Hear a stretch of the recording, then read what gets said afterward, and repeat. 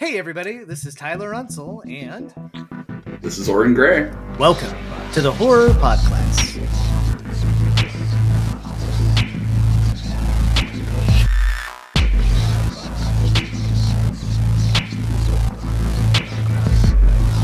Every 2 weeks, Oren and I get together to discuss how our featured horror movie might be used in the classroom. And tonight, we visit Bodies the Exhibition, but not in a museum, but rather at a messed up school in Heidelberg as we dissect the 2000 movie Anatomy. But before we get there, Oren, what's going on in Castle Gray? Everything good to go in your neck of the woods? I mean, good enough. Yeah. All things considered. You've been keeping busy, lots of writing projects and whatnot? Fair amount. Yeah, fair amount. This month has been a little weird because it's going to be a little bit back end heavy where at the end of the month I'm going to be doing Panic Fest.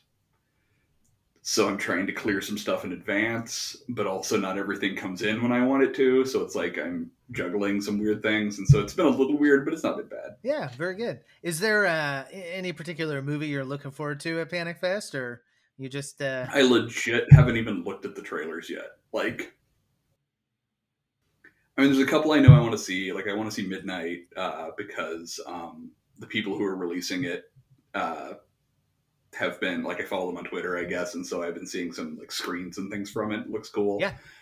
And there's a few others that I know a little bit about, but for the most part, I've never even heard of a lot of them, and I need to, actually sit down with some trailers and pick what I'm going to go watch. Yeah. Well, I can tell you, we reviewed Midnight here at Signal Horizon, and I'm not sure. I think Brian Finelli had the review and was very, very positive about it. So Nice. seemed excited. And I also know a couple of the other writers were talking.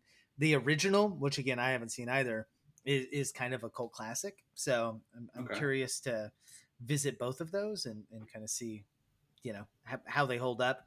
Because I know, in the same, it feels like it's kind of in the same vein as some other kind of hard boiled, revenge oriented horror, which I think is a really, I don't know, undercovered or underappreciated subgenre. I think that should can be really, really fun. Doesn't all have to be like Old Boy, but there are bits and pieces of both of those that I really like. I don't know if I could say I like both of those films, but well, it's one of those genres that feels like it kind of weirdly got cornered by one country. Yeah. And no one else has ever done it quite right somehow.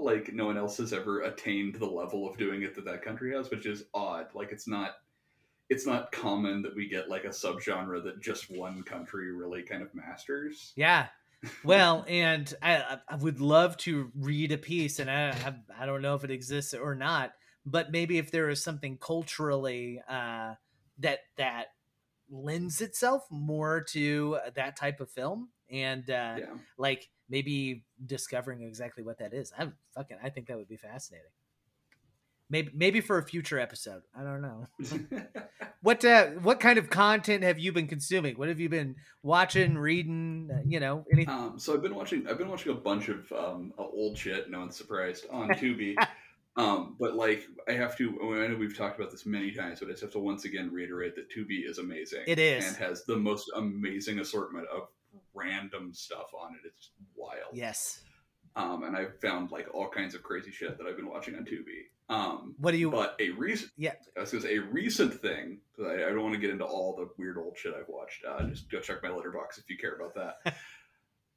But I actually saw a recent thing from last year that was much better than I expected, which was the new Resident Evil movie. Oh, okay. From Raccoon City, which was way closer to the game than the previous Resident Evil movies, which are all bonkers nonsense from another dimension, which is great. But this is much closer to the game, and was surprisingly good.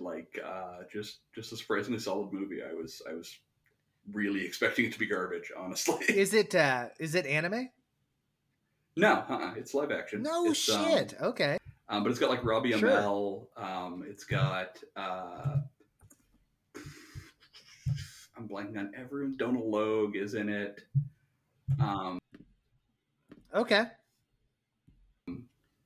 And does it follow the plot of like those early Resident Evil games, or is it kind of? okay? So it follows the plot of mostly the first one. Kaya Scudder, that's who she was the main character in Crawl. Oh, okay. So she's the main character in Resident Evil. She was great in Crawl. She's great, absolutely. Yeah, she's good here too. Yeah, so it follows mostly the first game, but it has, so instead of like, I don't know how familiar with it is, the first game, you're just the team, the insertion team that's going into the manor. Instead of just following that team, like they're going in, and at the same time you're seeing what's happening in town. Okay, yeah. So you both follow the team and follow the like a zombie outbreak as it's happening in town. I think so. It's parts of 2 and parts of 1. Okay, yeah. Basically, yeah. Well, and both of those games I think came out roughly while I was in college, so like we just played the hell out of both of them. And I know Raccoon City came out when I was in school because it was the first one. You played as 2 distinct characters, and you would almost like hand off a baton between the two. And if I remember correctly, the female character's plot was significant, at least to me, was significantly more interesting. So like when she had to hand it off, I was always like, fuck, all right, I gotta play this guy for a little while or whatever. Yeah. All right. A bit of boring plot now. But yeah, no, it's surprisingly good. The CGI is fucking terrible. But in some ways that actually works because it makes it seem video gamey. Sure. Okay. And since it's a video game adaptation, like that works in a weird way. I buy it. Where did you watch it? I think I actually just like rented it VOD. Oh, okay, cool. So. Very good. I like it. Anything else?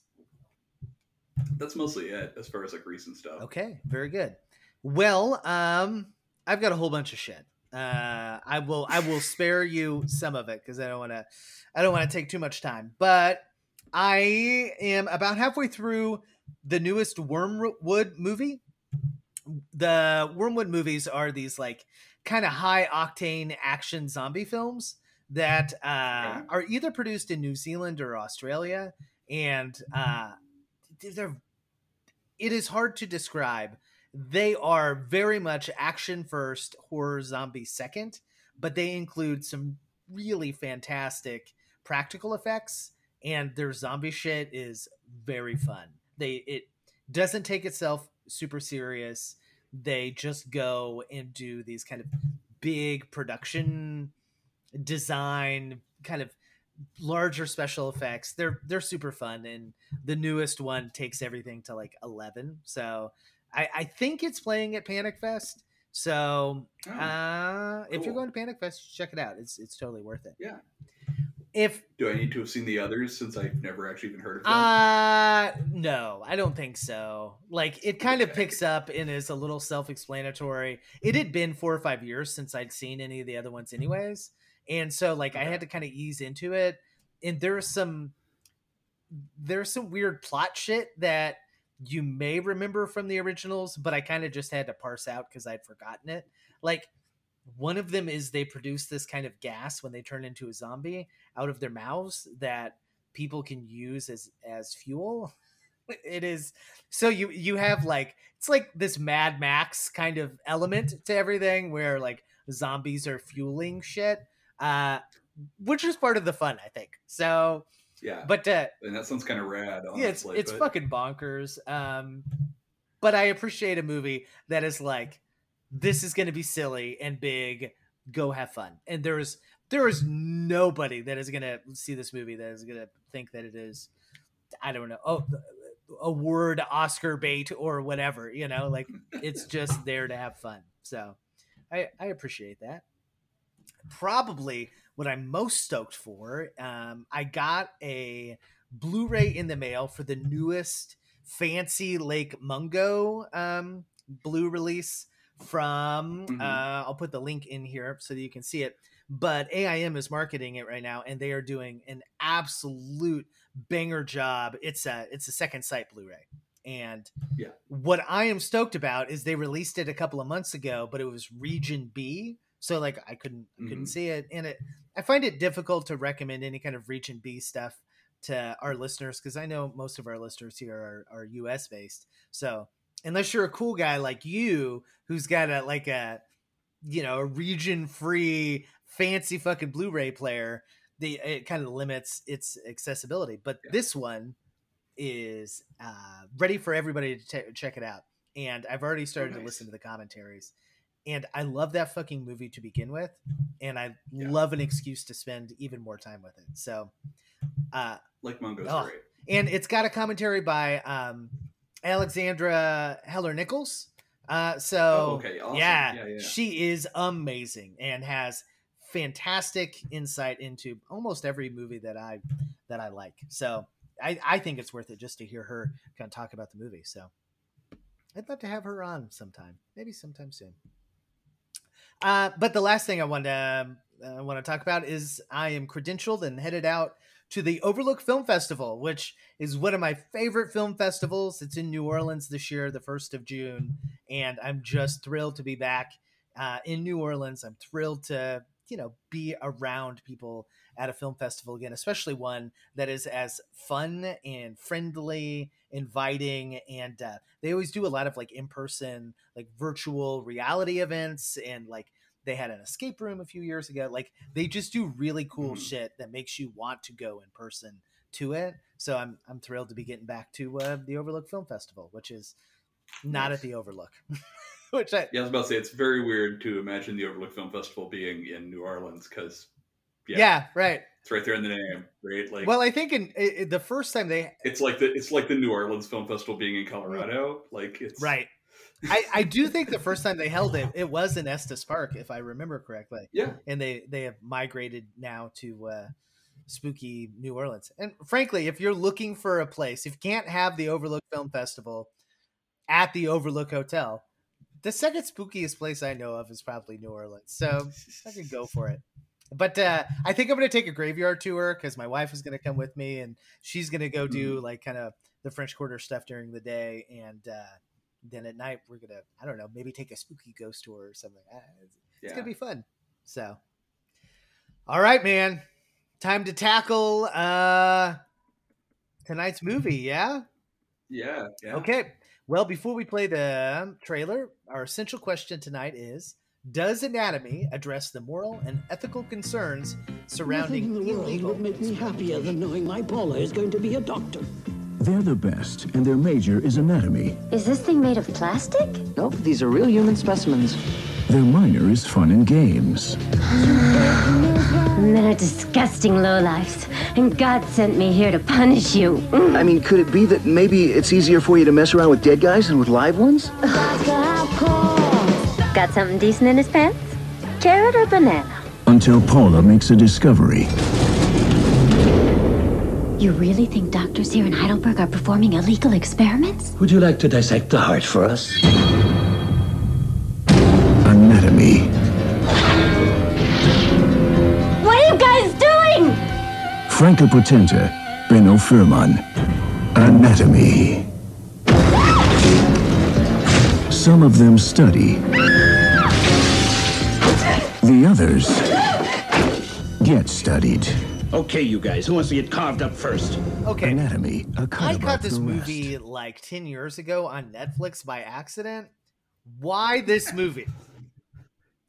So basically, it's the same reason. I saw this in college when I still worked at a video store when it was new-ish. I didn't see it in 2000, but real close. And at the time, I liked it a lot.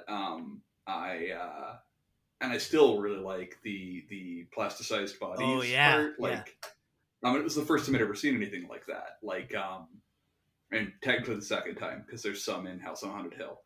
The 99 House on Haunted Hill. But the bodies revealed exhibit or whatever, that didn't, if it existed yet, I'd never seen it. I'd never heard of it. And so this idea of them plasticizing the bodies and using them as anatomical models was amazing to me at the time. And I hadn't seen it since. I saw it in college, and then that was 20 years ago for all intents and purposes. And I hadn't seen it since, and so I had a disc that had it on it, and I was like, "We should do this." We were doing a bunch of wax museum type Sure. movies, and I was like, "This is kind of a wax museum type movie. We should do this." Well, that's and that would give me an excuse to watch it again. yeah. Well, I was when you recommended it, I was like, oh yeah, like I haven't seen that movie in a while. This seems like an odd pick. It is not in the themes that and then like the first time we see those plasticized bodies, I'm like, oh, that motherfucker did it again.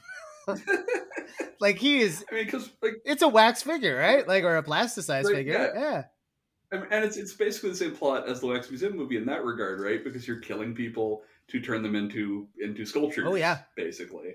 Well, and that's not the only reason they're killing people, as it turns out. But but yeah, the gist is the same. yeah.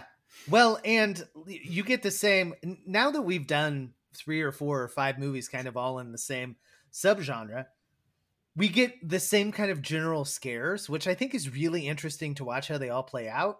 Which is in House of Wax, we get this great scene where we discover that the guy is still alive, right?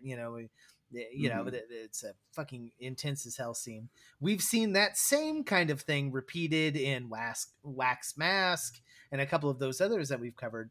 And we get the same kind of scare here because you have to like inoculate, or inject them with this whatever plastic drug is, right? And they talk about how it slowly creeps in and starts to like freeze you up, which I don't think is the way any of that shit really works. But what a great invention. The drug, the plasmodol or whatever the drug is called, it's made up. Yeah, it's not a real thing. That being said, love the device because it definitely adds tension and makes it really fun. I think we even get the same kind of eyeball scare when we ultimately discover that Gretchen, who's played I think really fun and really well by Anna Lose, if I'm pronouncing that name correctly, she is really gung-ho for this role and throws everything into it.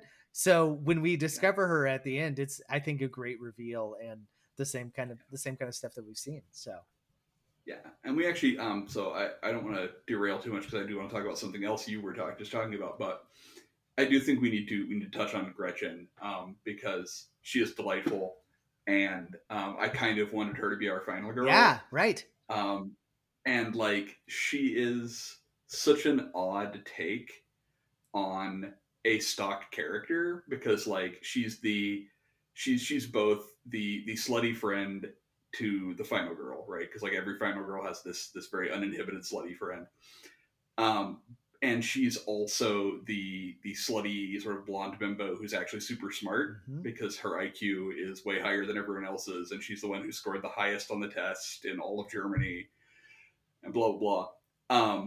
But also like on top of both of those tropes, which are stock characters that you can find in like every slasher movie, basically. She has this sort of sadistic streak to her. Oh yeah. That like she is doing what she does out of a kind of reverse misogyny. Yes, where, like, yeah. She's so used to misogyny that she's just turning it back, like reflecting it back on people and like objectifying all the men around her. Right, yeah. And like at one point she says like, all you men are pigs, God put me on earth to punish you. Or something, like as a guy is going down on her, basically. Yeah. Like, it's amazing. And I sort of love her character. Oh yeah, there's no doubt she's a fucking alpha, right? Like, and that's what makes her so fun to watch and develop, because I don't think at the very beginning that she is like super smart. That's a reveal that you get like maybe 40 minutes in, well after we've established that she's got, big boobs and, like is and like 3 boyfriends at the same time. Like she hits on like every guy. Yeah, right. Yeah, she is delightful, which makes like the big scene at the end where she, not at the end, but her ultimate demise is very sad because you think she's fought off these people, you think, she's got a real chance of making it, and then she doesn't, and it's like, fuck, man. And in many ways, I don't want to take any of the thunder away from Franca Potent, who plays Paula. Potente. Potente? Okay. But, yeah, that sounds great. Because she is adorable and fantastic and a good final girl. Yeah. And, kind of obeys most of the general rules that a good final girl would. It is funny. I called her the Bourne Identity girl. And what did you call her? The Run Lola Run. Yeah, girl. right. That. It was like, holy shit. It totally. And I had forgotten that she was in this particular movie. And then she definitely went on to bigger and better things, you know? But a versatile actor, both with the native German that the movie is in, and in English eventually too. So I think this movie would probably pass the Bechdel test because they talk that the two of them talk about all kinds of shit, right? They ostensibly talk about things that aren't men. I think I'm not actually positive that Gretchen ever isn't somehow both demeaning men and objectifying them, but yeah. Yeah, I really wish there was an alternate cut where she survives and she's like, fuck, okay, I guess I have to use my genius to figure all this shit out, and just wraps it up in a nice little bow. I think that would be the film. I do think one of the things that I do like the film, upon rewatching it, the film is not as good as my memory of it was. But one of the things that I do still like about it, besides the plasticized bodies, which are amazing, very much so, is that it essentially has two plots, which I always like this in movies, where there's whatever the sort of the plot on the tin is there's the best example are House on Haunted Hill or The Tingler, right? Where there's this haunted house, right? And that's the plot on the tin. What's the actual plot, meanwhile, is that one of the people involved in the haunted house is trying to kill one of the other people. There's a murder mystery happening inside a haunted house story. Sure, yeah. And this one has the plot on the tin is the Anti-Hippocratic Society, this society of people who do illegal medical experimentation, and that's the plot. But what actually drives the movie is a love triangle murder plot. Sure. That doesn't involve our lead character at all. No. That's about Gretchen, in fact. Right. Right. Yeah, and almost seems secondary, and I don't want to say shoehorned because it was fine, and I never was like, what is this? But also, yeah, I was like, huh. There's all this weird shit. And I think all of that works to create the anti-Hippocratics that are operating in Heidelberg are down to such a fucking fine art that fucking live people go in and dead bodies go out. And there are really just two big fuck ups, right? One of them is they meet the heart patient on the train and they see him. And two is you have this fucking asshole anti-Hippocratic who's really not down for all the rules and shit, just wants to fucking make a mess because he's mad, Right. Yeah. And I mean, it's one of the things, and I did end up watching the sequel too, which we'll talk more about in a bit. But both of them do this really interesting thing where so you have the Anti-Hippocratic Society as itself, which is not a real thing, incidentally. Anyone listening, sadly, there's not any such real thing, not even historically. It's totally made up for the movie. It sounds really legit. Oh yeah, it sounds great. Kind of Freemason / fraternity thing for med students, but it's not a real thing. But it's the actual people running it, right, are people who don't believe in its ideology. Not really. They are people who are profit mongers, right?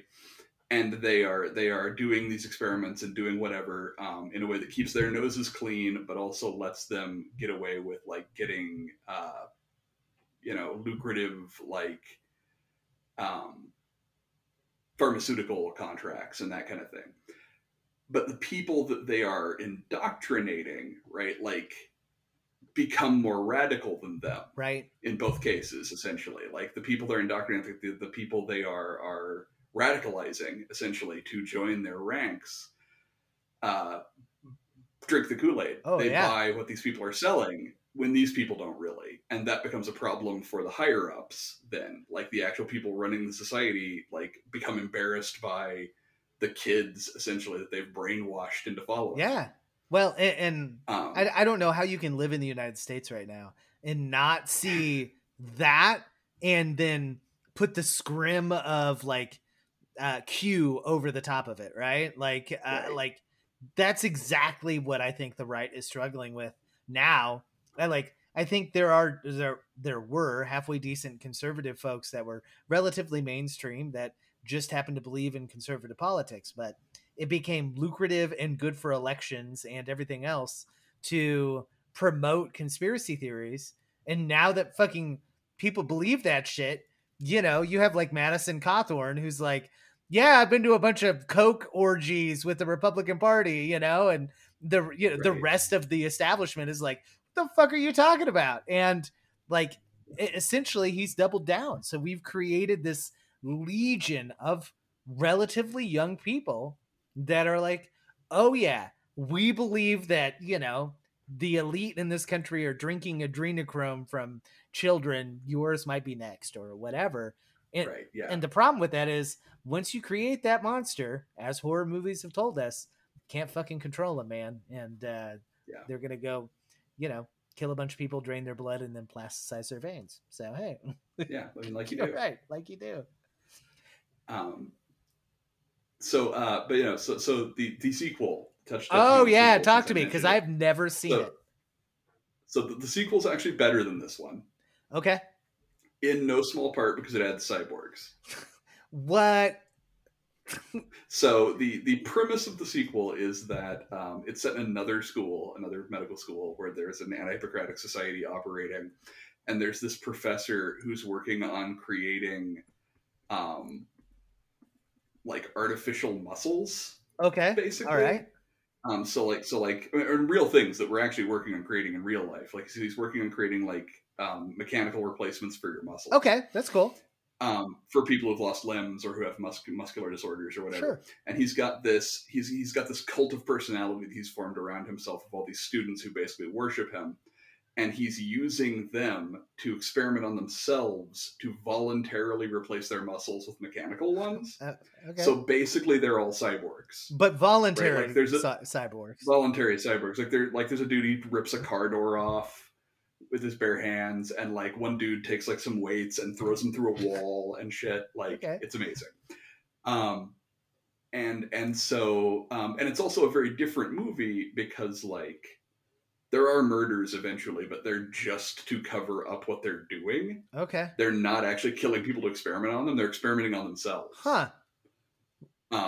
Well, they only kill people eventually to cover up those experiments, basically. Well, and I think that is interesting because that, you know, our essential question is essentially like to examine how anatomy looks at medical ethics, and like both of those movies seem to be discussing both sides of that medical ethics questions, which is like, is it ethical to experiment on people against their will? But more important, right? And the fact that this takes place in Germany, and there is ostensibly some discussion about the role of Heidelberg and medicine in the Holocaust, and all of that kind of discussion is very real, and it is one that the medical community really, I think, still struggles with today. Unfortunately, you know, the genocide that took place during the Holocaust led to some important medical discoveries, because like when you don't treat people ethically or morally or don't give a fuck about them, then you can do things that lead results, because like normal people don't fucking do that, right? So what do we do with that information? And we were left with like, our medical doctors here in the United States were like, great, we have all of these pages of data, but also we feel like we should fucking burn them, you know, like how do we account for all of that? And I think the movie at least attempts to have a conversation, and in that way, like the anti-Hippocratics, right, are like, oh, fuck that. Let's just make that our motivation, you know, like let's just make those people real and continue that through line through modern day. And I do think that leads to some really interesting discussions about, like, I don't know, what is the role of ethics and morality in treating people and looking for, new medicines and new technology and whatnot. Yeah, I mean, one of the many things that I think both of them tackle is that, like, most of the time, right, morality should be relatively straightforward. It should be a harm reduction calculus most of the time, right? But when you get to things like this, a simple harm reduction calculus becomes incredibly complicated, because if you do this experiment on these people or whatever, you have the potential of reducing an enormous amount of future harm by doing a little bit of contemporary harm. And in the sequel again tackles it a little bit more directly because it's voluntary. In the sequel, like it's about people who are doing it to themselves, which brings up different questions. Absolutely, yeah. But the main character in the sequel joins the Anti-Hippocratic Society rather than being like drawn into it by accident, like Franco Potente is. He joins it voluntarily. Because his brother has a muscular disorder that's similar to muscular dystrophy. And he's trying to find a cure for his brother, and he thinks that these synthetic muscles essentially would do that. And so he's like, I will join this if my brother gets to be basically moved to the top of the line for this once we figure it out. Which seems reasonable. I think you and I would do a whole lot of shit to save our loved ones. So, and so it makes it this very we are doing terrible things in the direct effort to try and do good things in some cases. And so it doesn't have a simple answer like a lot of things do. Where essentially one of the problems with medical ethics in general is that you can't do experiments on people ethically, but you have to do experiments on people in order to save people's lives.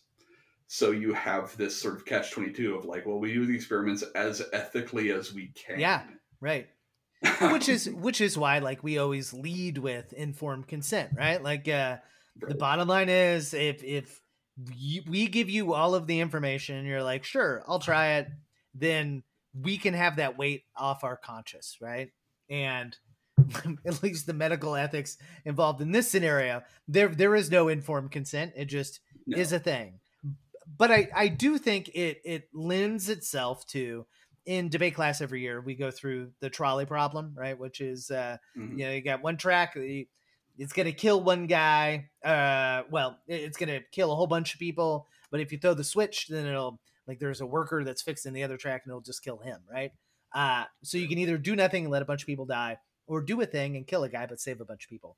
And there is a derivative of that we do, where you got a guy and you can harvest his organs, right? And you can give his liver to one guy and that'll save that guy's life. And you can give his heart to another guy. You can give his corneas to, whatever.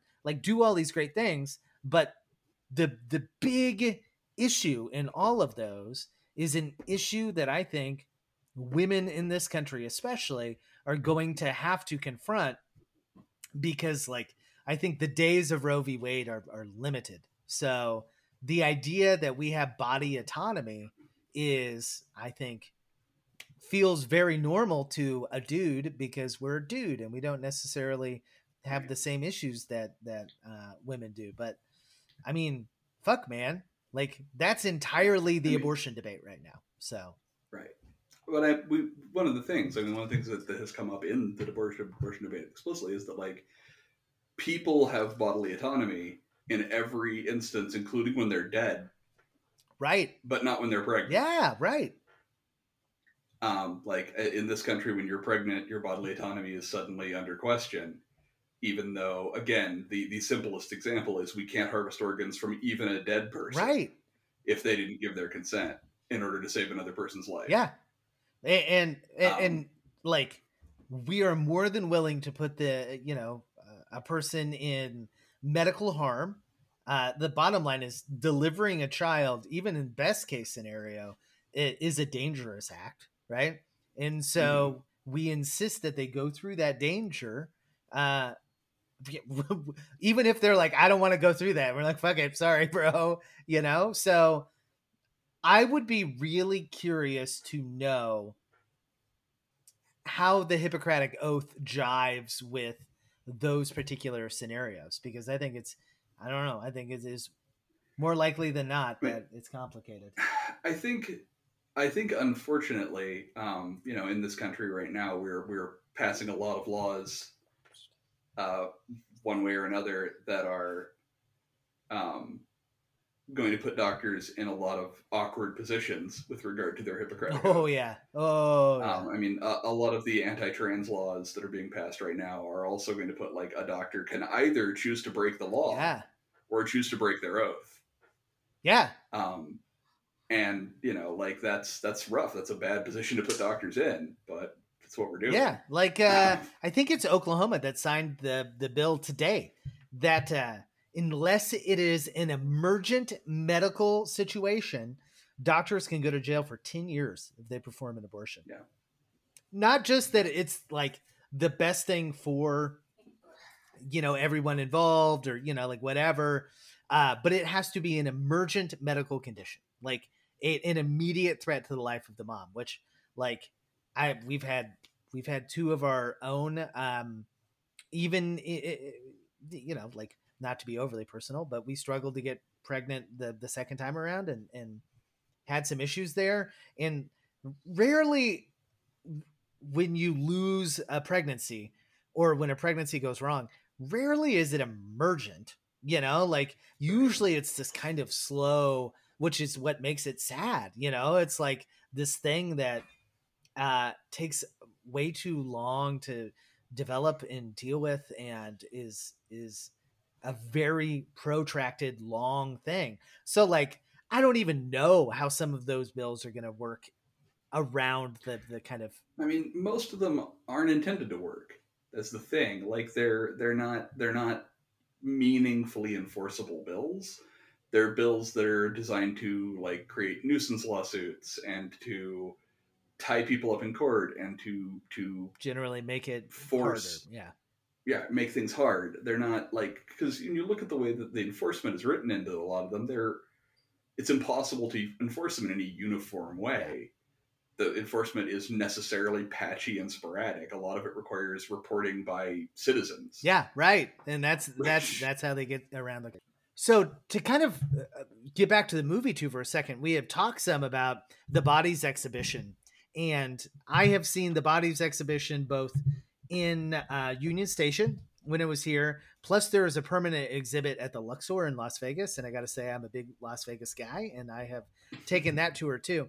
The interesting thing about the one in the Luxor is they are unabashedly open that the plasticized bodies came from political prisoners from China. So they were not consenting people. They were, essentially jailed because they didn't like communist China, and they fucking died, and they sold those bodies to a company in China who plasticized them all. But one of them is a pregnant woman with a fetus that is, everything has been plasticized, and then they cut him in half, which is horrifying, but also incredible. It's incredible the detail that is in all of that. But I think the image of a pregnant woman with her plasticized fetus is a really wonderful way to draw all of that conversation together, which is like when we decide to violate body autonomy, we can, it doesn't just stop with abortion. It right. is every other element that, could come into play with that, if that makes sense. Right. Yeah, absolutely. And I mean, it's a situation where, and again, medical ethics, and in some ways this movie, I think, honestly, because like the way the movie portrays the Anti-Hippocratic Society as a variety of things, as both corrupt and greedy, people who actually want to push medicine forward, people who are just crazy and want to hurt people, like that, all of those people come together in this under this one umbrella, and in that same way, like. Medical ethics is a good microcosm of the fact that ethics is not a binary. It's not a black and white. Exactly. It's a tug of war always. And so there's always going to be a trade-off of like bodily autonomy versus public health and safety, for example, or whatever. Yeah. And that's always going to be a push and pull. It will never be a settled issue. But at the same time, there should always be a harm reduction component, worked into it. There should always be some sort of like discussion about, okay, why are we making an exception in this case? Why are we, Yeah. Why is this different than this other situation? Well, And again, like, the abortion one and the organ donation one is a great example. Like, if you can't take organs from a dead body in order to save a life against that dead body's wishes, why can you tell a pregnant woman what to do in order to save a life, even if you believe that's what you're doing, even if you 100% genuinely believe that you're saving a life? We won't do that in another situation where the person's dead already. Yeah. So what's the difference? What makes this situation different? Yeah. Well, and I think so. Now would be a good time. We're going to run out of time, so I won't talk too much about it. But there is a really great and interesting set of scenarios put out by the Marcula Center for Applied Ethics out of Santa Clara University, where there are a handful of different scenarios where they give you like exactly what's happened, and then they talk about the ethics of the case. Like the first case that they have here is essentially there is a woman who's got a weakening of her aorta. So eventually she's going to have that aorta burst and die.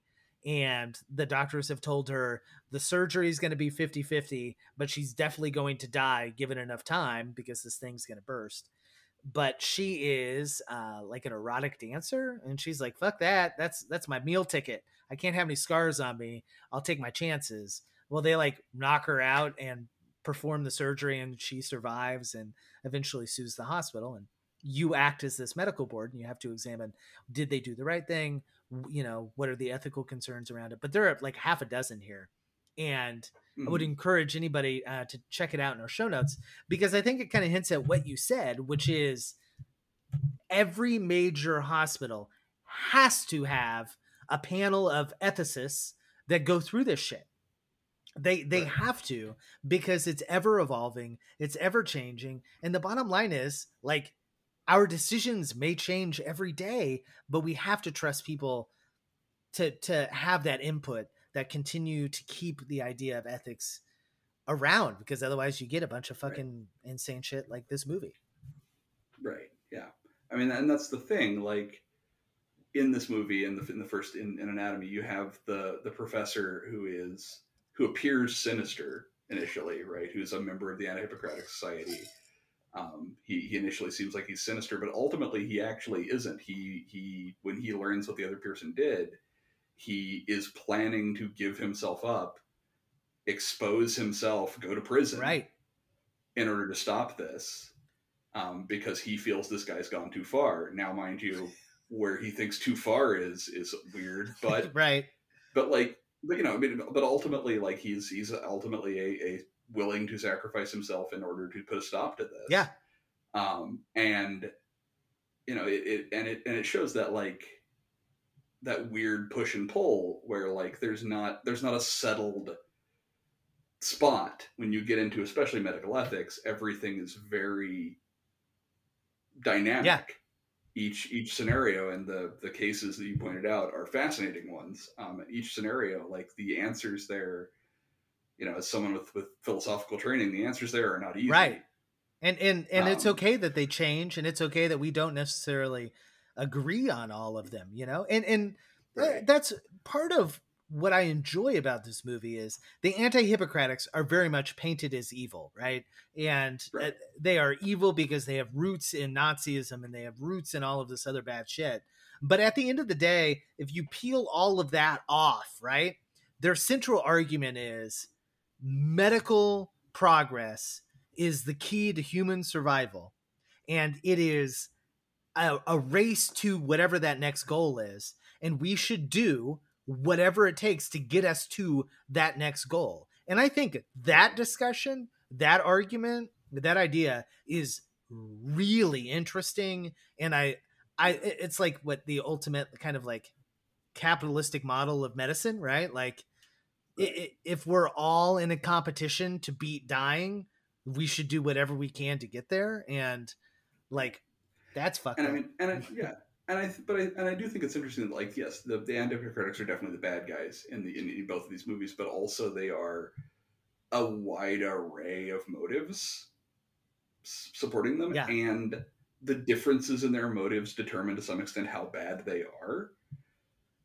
Because like the people who are greedy or vicious or whatever, like those are the worst ones, and the ones who genuinely think they're doing right but they shouldn't have to have the rules applied to them are the better ones. But like what it underscores is that there's a reason we have rules. Yep. Like the better ones enable the worst ones. Yes, that's so good. That's so good. You know, by saying, okay, we get to operate outside the rules because we're special, that enables the Nazis, it enables the people who are profiteering, that enables the crazy guy who just wants to murder his girlfriend. You know, like that those guys take cover behind the people who want to do what's right, but they want to eschew the rules to do it. Yeah, right. Like I love that it puts the progress at all cost and the, you know, psychomaniacal killers in the same fucking box, right? Because it's essentially presenting the idea like, guess what? Medical ethics are not a thing that we can eschew lightly. It's part of what makes us human. And when we decide to ignore them, we become less human. And we're in the same category as the other people that do lots of less human shit. Yeah. Yeah. I think that's very, very good. Okay.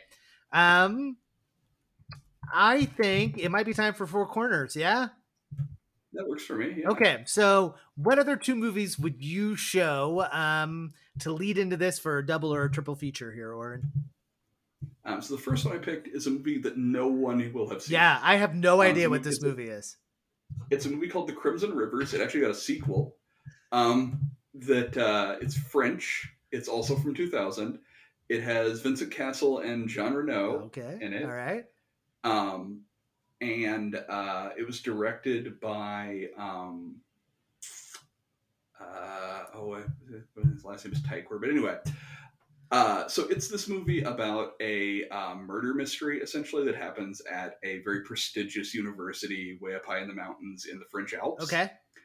That turns out to have its roots in a Nazi eugenics program. Ooh, all right. So again, it's both got the sort of like murder mystery in a university vibe that this one has, combined with eventually leading into like Nazi eugenics programs, which this movie also ties into. Okay. So that's why I picked it. It's also, you know, a European movie from the 2000s, so they look similar. Okay. Even. Yeah. The Crimson Rivers. I'm adding that to my list. All right. Yeah. It's kind of a mess. It's a little bit hard to understand. Like, you'll watch it, and then I recommend like watching it and then reading the Wikipedia synopsis, because it's one of those movies that's got like two plot lines. Okay. And it's a little bit hard to see how they tie together until like, yeah. So, but anyway. Fair enough. Okay. So that's my first one.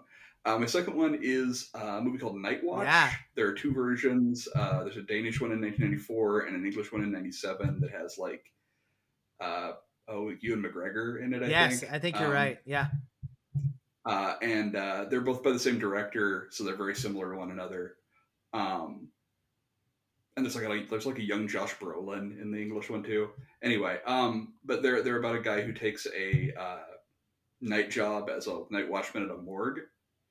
So there's a lot of dead bodies like in this movie, and it's got this like it's a sort of thriller. You know, there's a psycho killer kind of thing, but it's got a heavy necrophilia vibe going on. All right. That again, I think echoes some of the stuff in this movie with Hines and Gretchen, and sure. That weird scene with him and her body, her plasticized body at the end. Yeah. But yeah, so that was my other pick. Yeah, very good. Well, I'm glad that you mentioned eugenics one last time, because it did remind me one of the largest collection of eugenic artifacts is located in the library at Truman State University, because there was this huge movement, obviously, you know, throughout the world, but especially in the Midwest around the time that eugenics hit everywhere else. And they also had some Nazis, move here and bring a bunch of their shit. Right. So like, I have never seen it, but the rumor is when you go back, you have to schedule an appointment, I think, and go look at all the shit. You can't take it out of the library, obviously. But like, they have all kinds of shit, including like a lampshade made out of human flesh and a bunch of other like kind of fucking nuts, crazy shit back there. But yeah, man, like, eugenics is a thing that the United States has grappled with for many years. It's not specific to Nazis. We did our own really terrible shit here. So it was a very popular theory for a long time, and honestly, it's not gone. Right. Like, it has taken different forms, but there is definitely, I mean, you can see an obvious strain of clear eugenic thought in the people who died from COVID were people with comorbidities. Yeah, right. Argument, like, that's eugenics, y'all. Yeah, exactly. Yeah, they just made bad choices, or like, we got to sacrifice. They would have died. Yeah, anyway. right. Yeah. That's yeah, rough. Okay, so my two movies. Number one is Splice, which one Redditor described as, should I fuck my mutant kid I've been abusing its entire life? Which I think they call a dilemma for the ages. Splice is a incredibly fucked up movie, but what I appreciate about it is it offers a series of challenging medical ethical questions, that the doctors have to come to terms with, have to grapple with, and they almost always answer incorrectly.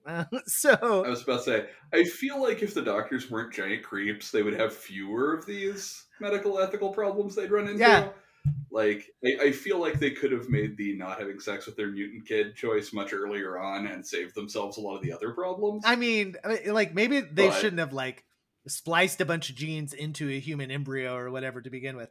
Like that, like, right. That's the slippery slope. Once you're like, yes, I'm going to make this thing, then all the other questions, like, should I sleep with this thing that I created? It's like, what? Once you're in for a penny, you're in for a pound, man. You're like, why not? We're already fucked. So yeah, but as messed up as that movie is, I truly do enjoy it, and it offers some, just, if you have not seen it, some fucking wacky turns that no one saw coming. So, from the director of The Cube, which we should cover on here sometime. Oh, absolutely. Yeah. I think we need to cover both of those films. I did not realize that. Huh. Okay, and then my second film is pretty obvious, but it's The Human Centipede, which I think involves ginormous questions of medical ethics. They're both German films, right? Isn't the original Human Centipede? I believe so, yes. Yeah, right? And I've never actually seen any of the Human Centipedes. Probably never will. We'll see. I saw the original. I think I fast forward through some of it. Like, once the novelty of it, like, you're like, oh, all right. Then, like, it could be a short film that's like 10 minutes long, So right. It always has felt like, I don't know how they made 3 of them. It has always felt like a short subject, like, to me. Yeah. And yeah.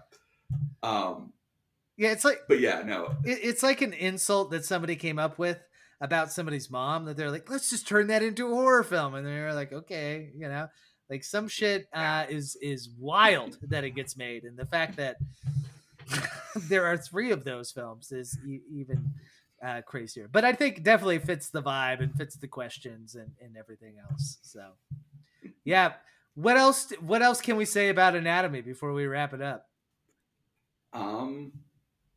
Yeah. One thing. If you do decide to go watch Anatomy after we have spoiled enormous amounts of it for you here, don't watch the dub. It's awful. It is atrocious. Like, if you can only find the dub, just don't bother watching it. It's real bad. Yeah. If you buy it off of Amazon, I think it gives you, when you buy it, it gives you the option to turn on subtitles or to turn on the dubbing. I have watched it both. I watched it dubbed initially and then watched it in the original German. And you're right, it's a much better film. Yeah. Like, the dub is real bad. I watched it both ways as well, and the dub is terrible. It's kind of funny to see like what they do with the, like with the dubbed English, and it's like, oh, all right. And part of it is just that the like, and this is a big dubbing problem, but like, is that the deliveries in the English are so flat, right? Like everything is just like the words all just drop, like I don't know, like pats of butter or something. This flop. They're not. Yeah. There's nothing. Well, there's no emotion or resonance to them at all. And you lose all of the vehemence of the villain, obviously, but you also lose some of the wit and character and I think charisma of Gretchen, especially with the dubbed, because she just kind of takes on this like almost like Valley-ish like ditzy blonde, which doesn't work. So yeah, it is what it is. So we do have, as we're wrapping up tonight's discussion, we did forget to mention earlier, though, if you want to see us live and in person, we're going to be back at what appears to be our future home base for at least a little while. Once a month, we're going to be at the Stray Cat Film Center, and we're going to be there in April, on April 27th. It's a Wednesday. We're going to be checking out a John Carpenter made-for-TV movie. Yeah? It's a first watch for me. It's one of my favorites. I've never seen this film.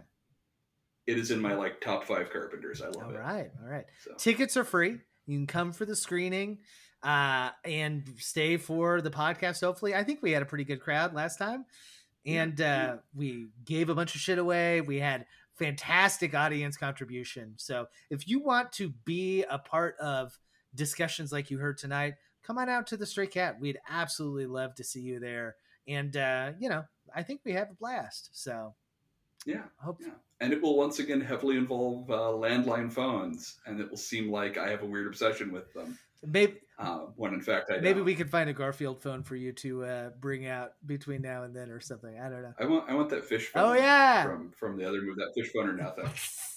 Fish Phone or Die. That sounds like the sequel to or the third movie to 976 Evil.